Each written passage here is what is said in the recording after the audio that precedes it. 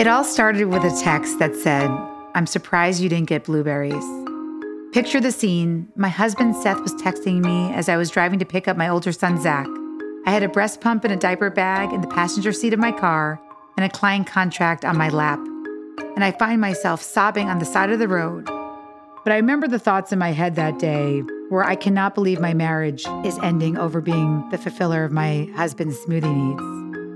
This started me on my journey to understand why this was happening to me and so many other women, and why time is our most valuable currency, but from birth, we're taught to give it away for free. I'm Eve Rodsky, author of the New York Times bestseller Fair Play and Find Your Unicorn Space, activist on the gender division of labor, attorney, and family mediator.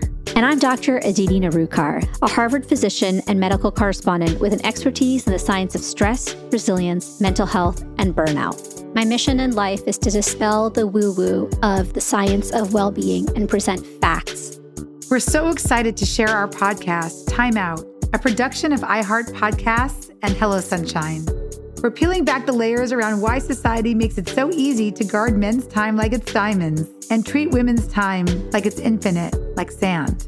And so whether you're partnered with or without children or in a career where you want more boundaries, this is a place for you, for people of all family structures.